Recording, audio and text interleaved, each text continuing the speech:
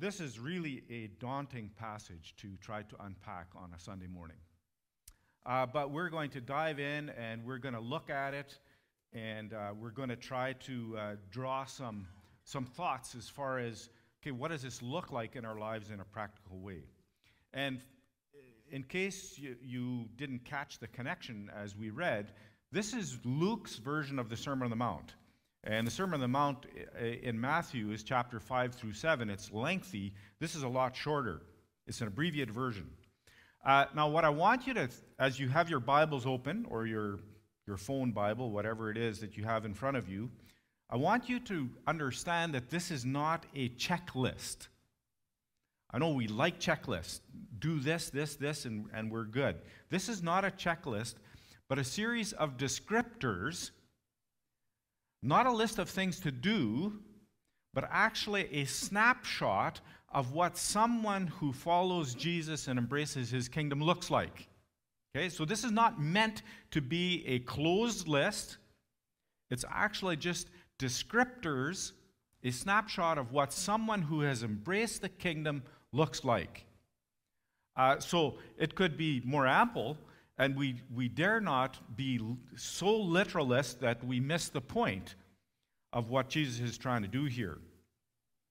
Now, Jesus is obviously making a distinction between those who are in the world, or Satan's kingdom, and that video clip kind of scared most of us, I think, and those who have embraced kingdom values and are part of Jesus' kingdom. And these kingdom values are best understood as attitudes and values that define life. And I think Jesus said it's not what goes into a man that contaminates him, but what comes out of the heart. In other words, the fountain of our words, our behavior, our thoughts, our choices, the fountain is actually our heart, our attitudes and values.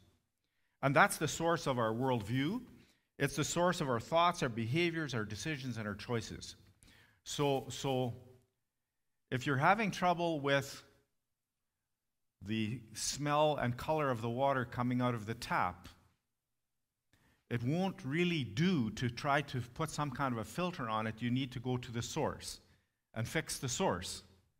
And so that's what we're doing. When you and I try so hard to fix our behavior, it's actually doesn't work that well. At least I haven't found it to be that. We have to actually fix the source of the behavior. In another sense, Jesus is also describing what righteousness, obedience, and holiness look like. And you'll notice in the text that Paul read that although there's a crowd present, Jesus is addressing his disciples. He's directing his words to his disciples. And the call to obedience here, or to the level of obedience that Jesus is making, is actually not possible for a pre-Christian. The majority of world religions, I guess my wire is not great, eh?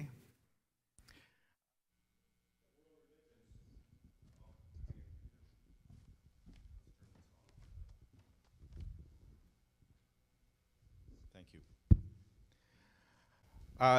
The majority of world religions have some sort of an ethical system. Whether it's the 5 Ks of Sikhism or the ethical system of Islam, etc., Buddhism, almost all of the world religions have some ethical system, but all of them require human effort. Sorry, Dwayne, I'll try and hold it at the same spot so you don't have to fight with me. They all require human effort to achieve it, and of course, human effort never gets us there. We actually can't do it in our own strength. We need the help of the Holy Spirit. So really, this sermon can't really be preached before Pentecost. It's an impossible task. Well, let's look at the first part. And as I've said, this is about attitudes and values. And then Jesus goes on after this discussion of blessings and woes, and he gets into a little more details about what this might look like. So first of all, we have an invitation and a warning to those that are listening. We have this declaration of blessings, and in contrast, a bunch of woes. And by the way, Matthew doesn't actually have the woes. It's Luke that has them. And there's this stark contrast between 4 blessings in verse 20 to 23 and 4 woes in verse 24 to 26. And as you've heard me say many times, when something is repeated, that means it's important, and or it means this is countercultural. You really need to get this because this is going to be hard to change in your thinking. So we don't want to miss it. 4 times repeated. Blessed are the poor, for theirs is the kingdom of God. Blessed are those who hunger, they will be satisfied. Blessed are those who weep, they will laugh. And then blessed are you when men hate, exclude, insult, or reject you, because you can rejoice, you can leap for joy, and great is your reward in heaven. But then he follows that with 4 woes. Woe to the rich who are already receiving comfort. Woe to the well-fed, they will go hungry. Woe to those who laugh now, they will mourn and weep. And woe to those who have all men speak good of you, because so did people to the prophets. Again, let's not look at these 4 descriptors of blessings as separate groups, nor as a complete list, but as elements of one portrait describing what followers of Jesus look like. And in the same way, let's not look at the 4 woes as a list that is complete, but rather a description of those who do not embrace the kingdom of Jesus. The poor here are the pious poor, those who are blessed because their position is in the kingdom of God. And Jesus preached to the poor, but he ministers to all who are poor as a means of finding a positive response amongst those who recognize their need for God, those who depend on him, those who understand that life is outside of their control. And by the way, just in case we're ducking here, this is a generalization, and I'm going to tell you that basically all of us, by being born in the West, all of us as Canadians are part of the rich, if we compare ourselves to a good chunk of the rest of the world. So you're not ducking out from this one. The point here is a point of dependency, and where our dependency lies, and the temptation to not depend on God. Those that hunger are promised satisfaction in the future, and some commentators say that the hunger is a result of being poor and being persecuted and treated poorly, and therefore it's a consequence of poverty. The text looks at both the spiritual poverty and also physical poverty. But you and I can be blessed. And then, of course, those who are hungry and are poor are also sad because of the strain of life. And we want to recognize that God sees our tears, and our tears will become smiles. Disappointment and pain will turn into joy. The last key of this text, remarking about blessings, has to do with the religious dimensions here. And I realize that in part this doesn't resonate with us that easily. In Jesus' day, people suffered hatred, insult, and rejection and exclusion from the Jewish community because they identified with Jesus. And so, in fact, they were given an evil name, the text says, because they had come to Jesus. Obviously, this marks persecution, and many of us probably don't experience a lot of persecution. See, religious convictions were not a private matter in the ancient times, just like many countries that are non-Western today. It's not a private matter. A choice to follow Jesus meant the loss of family fellowship, dismissal from the synagogue, and removal from social contact. And although I don't want to step on toes this morning, it reminded me of some of my interactions with some conservative Mennonites, Old Colony Mennonites, who have made a declaration of faith and have been severely ostracized and punished for that, especially in Latin America. So there are those who make a choice for Jesus, and then that ends up being a very costly choice. It's quite likely that in our text, people that chose to follow Jesus were tossed out of the synagogue and viewed as unclean, and yet they could rejoice. It's interesting, our text, all of these are promises here, except for verse 23. There's a call to rejoice. There's a call to rejoice. It's the only command in this passage. Everything else is promise. And as I said, we have 4 woes that match and contrast the 4 blessings. The rich are singled out because they often take advantage of the poor. And as I have said, this is a generalization. In fact, many who are well off respond to the gospel. The point isn't how many zeros are behind your income. The point is whether you trust in God and respond to the gospel. The warning is serious because our wealth can create a sense of independence that results in distance from God and callousness to those around us. And in the text, their comfort is their wealth. In other words, they trust in their wealth, and actually we can't take it with us. The second woe is against those who are well fed now, and the reversal is that they will be hungry at the judgment day. Those who ignore God and place their hope solely on the good life here will have little comfort in the future. And those who laugh now will mourn and weep because they are enthralled with life here and are not concerned about others. Our text of blessings and woes is followed by a call to love and mercy. And here I think Jesus actually gives us some descriptors of what this actually looks like on the ground. What does it look like? What is the disciples' character and calling in terms of loving each other and loving their neighbor? Fundamental to ethics is love, and not love the way the world loves, but a unique love that endures. Love demonstrates mercy just like the Father. And you'll notice as we look at this passage that what we're called to here is to demonstrate, to imitate the Father, to love like the Father does. We're called to that standard. The result is hesitancy to judge and readiness to forgive. That's the first thing that Jesus highlights. We are to forgive, and we're to be hesitant to judge. It's always good to remind ourselves that the ground is level at the foot of the cross and that all of us come to the cross on the same terms. None of us come with merit, personal merit and abilities. We come with nothing to offer. We're all sinners saved by grace. And that should help us to not be quite so judgmental of others. The love Jesus commands is not an abstract love either, tucked away in a person's inner recesses, but a love that demonstrates itself in concrete action.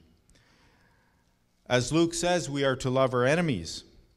We're to do good to those who hate us. We are to bless those who curse us. We are to pray for those who abuse us. So again, he repeats the same thought in 4 different ways to hammer away the idea that you and I are supposed to love others. This is an exhortation to action, not just a private expression to God. We are to love constantly. Then Luke goes further and picks up on Jesus' descriptions, 4 concrete examples of what love might look like. And again, these are just samples. There are many more. The first one, turning the cheek. To turn the cheek pictures a person that is slapped out of rejection. And I know we think this is so literal, and so if nobody slaps me, then of course I don't have to turn the cheek.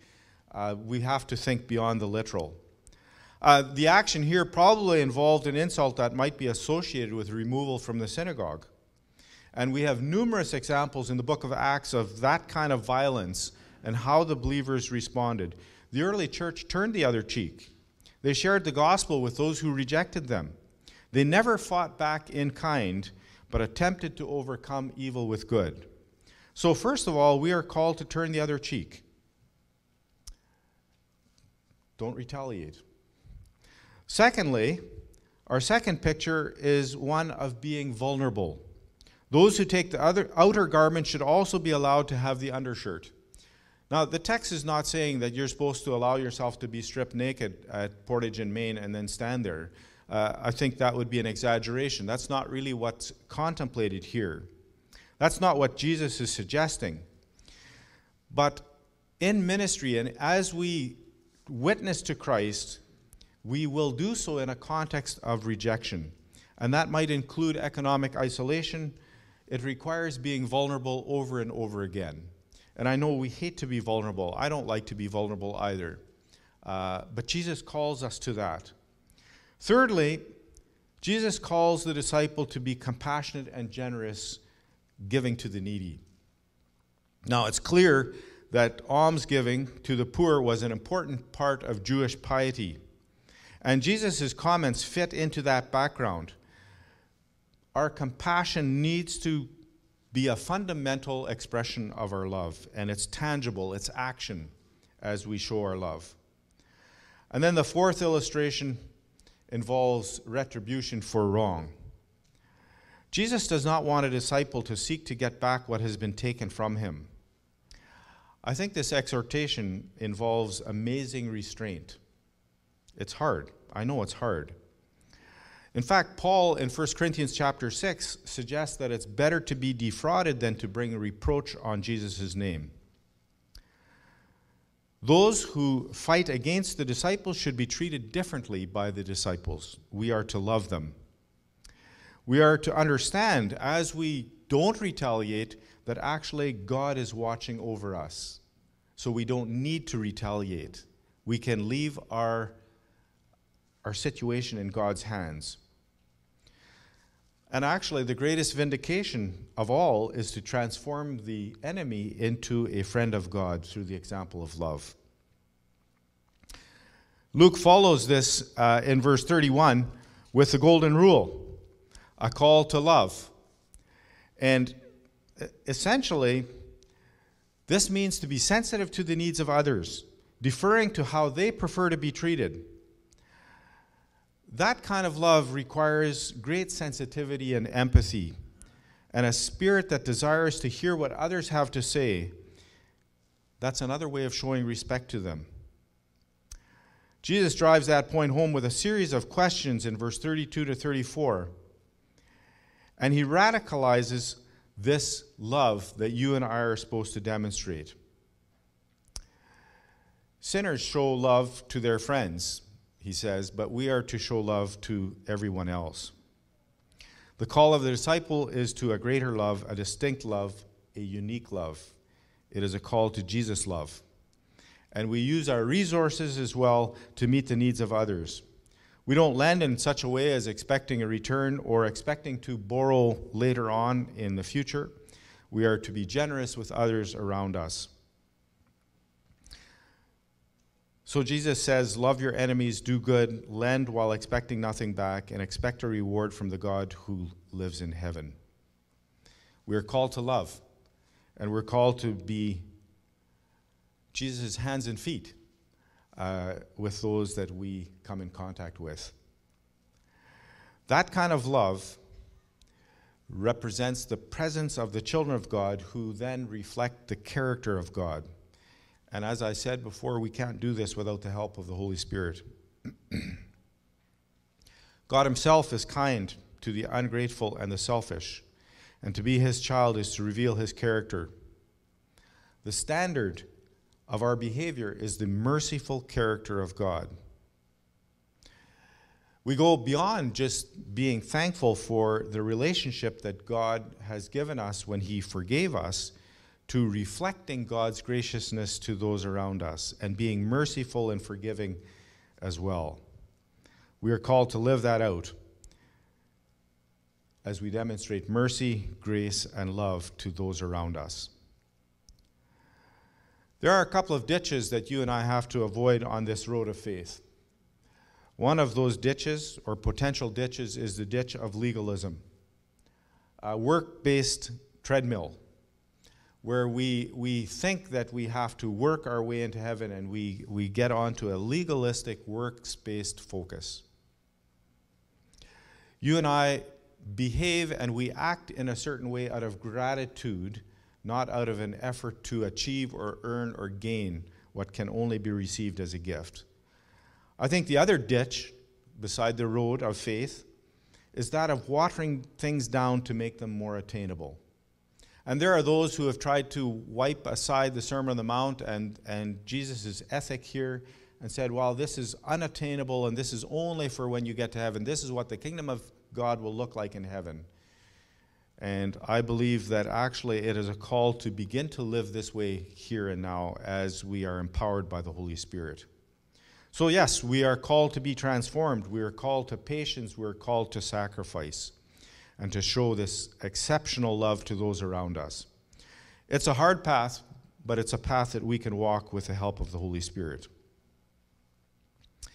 Our acceptance comes from the Father, whom we seek to imitate, and our security and significance is anchored in Him and His acceptance of us. So we are free to love the way Jesus loved. He reached out to the poor and the marginalized because they often responded in recognition of their need. And when the church reaches out to others around them in the world, those especially that are considered insignificant, the church is being a reflection of God's love to them.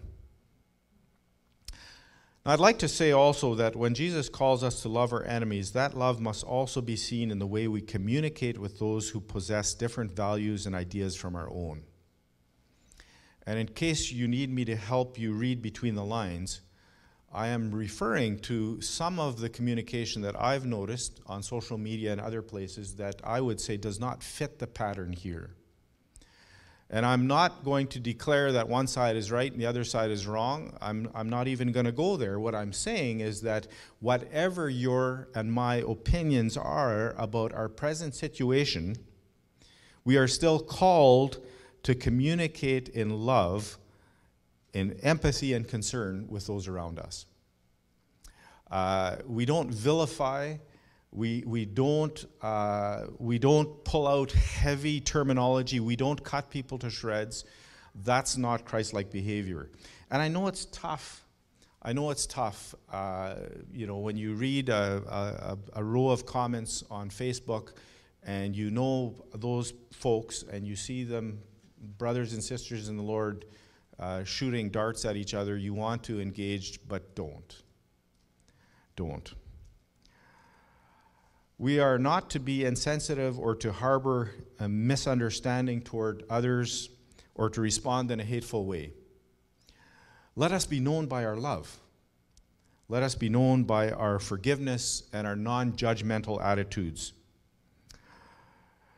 There's another aspect to this that is assumed. If we are to love our enemies, then this assumes a relational contact with the outside world. The ability to be struck on the cheek means that we are within striking distance. And I, as you know, often rail against what I call a fortress mentality, where we hole up in the church and we gather with like-minded people, and we're all great and we sing Kumbaya, and it's all good. And yes, we do need to encourage each other and support each other, but I don't think that this retreat mentality is what Jesus calls us to do. When we fail to reach out and to love in a world that so badly needs it, we fail to reveal the loving and merciful character of God. Perhaps one of the reasons that evangelism fails is because people cannot see evidence of the grace of God in the church's relationship to herself or to others. Let it not be said of us that we do not demonstrate love to each other or to those around us. As we grow in our understanding and appreciation of what God has done for us, we are better prepared to reflect His character to others. Life is built on character, and character is built on decisions. But decisions are based on values, and the upside-down values of Jesus' kingdom must be accepted, embraced, and lived out in faith. And you and I can do that, not in perfection, but we can do that as we trust and lean on the Holy Spirit each and every day to help us walk that road. And as we walk that out there, where our light is so badly needed, where our love is so badly needed, Let's pray, and then I'll ask Andrew to come up, and we'll deal with whatever comments or questions there are. Heavenly Father, thank you for this amazing call to love like Jesus. This is not easy, and both the temptations of the devil and the temptations of our flesh so often pull us in opposite directions. But we have the Holy Spirit ready and willing not to overthrow us, but to empower us, to help us as we seek the filling of the Holy Spirit to move forward in love, in faith, and in obedience to you. So, Father, we ask that this week as we go forth, help us to meet those challenges, to be love to those around us, to love like Jesus, so that the world will be drawn to you. And we ask this in Jesus' name. Amen.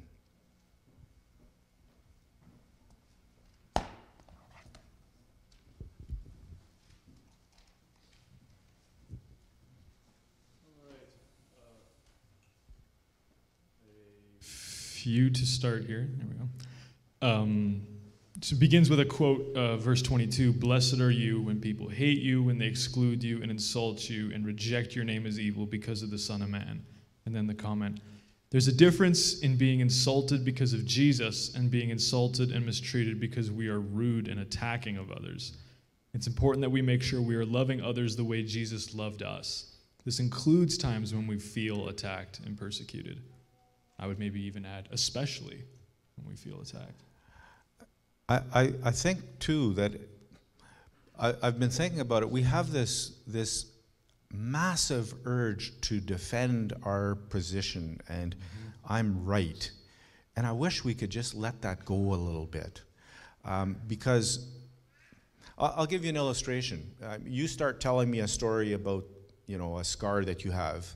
And halfway through, I'm already thinking, that's not a scar. Let me show you my scar. And I'm no longer listening. And I think that's part of the problem, that we aren't listening. And I'm not saying that we have to change our opinions or what we think about things, but I don't think that I think we're not listening. Mm-hmm. And we need to listen. I think we need to listen. Yeah. I have to remind myself periodically that I don't do works out of an obligation to earn my salvation, but rather out of gratitude for the salvation that I've already received. Yeah, that's the gospel. Yeah, and it reminds me of Jesus' invitation, it's also in Luke, to the house of Simon the Pharisee, and a woman comes in and pours perfume on Jesus' feet and wipes them with her tears and dries them with her hair, and there's this, if he only knew what kind of a woman it is that's touching him, this criticism, and he draws this comparison, and he says, the one that is forgiven much loves much. Yeah.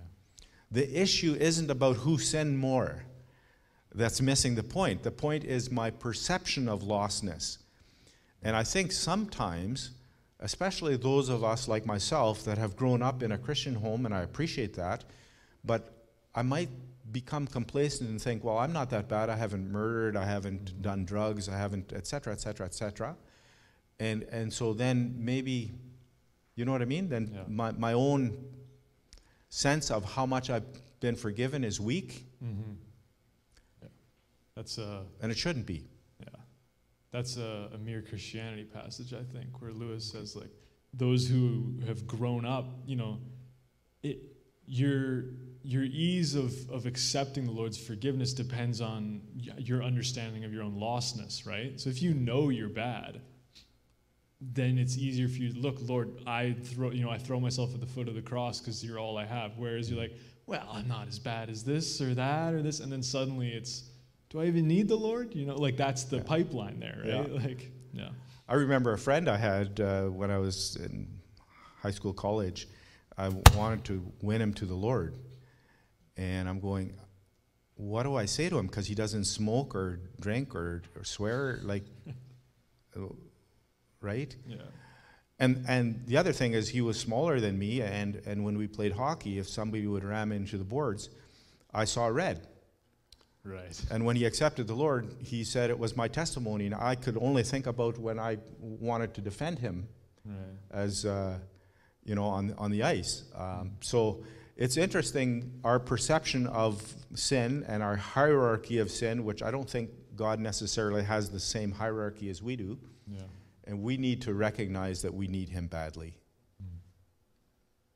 Are there loving ways to judge, or how can we be loving when we confront others or address sin issues? I like to draw a distinction between making an assessment of an action and judging a person. Now, I can say that what you just did is wrong, but I can't, because I don't know the heart, I don't know the intentions, I don't know the person, I don't see what God all sees, so I can't judge you. I can maybe judge the action, but I can't judge you. So that's where I would draw a distinction. I don't see anywhere in Scripture that tells me that I should judge my fellow man. Now, that doesn't mean that there isn't such a thing as right and wrong. But I don't think we're called to judge each other, because I cannot read the heart and the motives and everything else. How would you look at it? You were going to do that. I should have let you go first. Yeah, that's the same to all you said. That's such a tricky tightrope to walk, I find. Even just because, like, I can say that action's wrong, but it's wrong from where I'm standing, right? Like, maybe if I was in your shoes, I would have more empathy for the decision you're making. Now, like, sin is sin, right? But I don't want to speak into someone, how to speak into that other person's circumstances without having a judgmental spirit is, I appreciate that perspective of having to. It's all based on relationship, right? Like how Sure, totally. is different depending on the relationship we have with the person. Yeah, it's based on relationship, is what Mo said. Well, and then there's another aspect. It's ludicrous to expect a pre-Christian to behave like a Christian. Right. Exactly. I think that that doesn't make any sense. Oh, you didn't. You didn't turn the cheek. Why would I do that? There's no. Right. So I think even when we say that the church is a hospital for the sick, we recognize that we're all sick and needing God to work in our lives. But then there's also this attitude to whoever walks in the door that we're not judgmental, because we also don't know where they're at. Now, then we move further. You and I are brothers and sisters in the Lord. We're both members of the church, and there is a measure of accountability and responsibility to each other. But that's at another level, and like you said, it's best to be done positively and in the context of a relationship. Yeah, I think there's also the angle of people hate hypocrisy. So the idea of, if you're not willing to open yourself up to the same kind of surgical, trying to remove sin, or even doing the same thing, as bad as that would be, that I think people are more open to pointing things out when you are also having things pointed out in you. Yeah. Follow up here. I also think that there's a difference between judging someone and discerning that there may be places certain people don't belong based on past behaviors. Now, that has to come out of relationship, just like you're saying, Mo, but Sure. I think that's fair to say. There's a gap there. One final one here. Jumping back to works out of gratitude as opposed to obligation. This perspective changes how I feel about serving God. Not, I guess I have to do this, but rather I want to do it. It's gratitude. Yeah, gratitude has to be the fountain of that, I think. And for I think all of us, maybe we're different. My Achilles heel might be different than yours. I've told you that sometimes when I drive, I'm frustrated with other drivers, and so I have to be careful how I respond. Maybe I'm talking to my mirror and calling that person an idiot or something, and okay, so that's where I need to grow. And we all have those edges. I think it's about identifying what they are and then working on them. And starting the day with the Holy Spirit and asking for His help as we go through the day. Yeah. Thank you. Thanks, Thank you, Andrew. Andrew.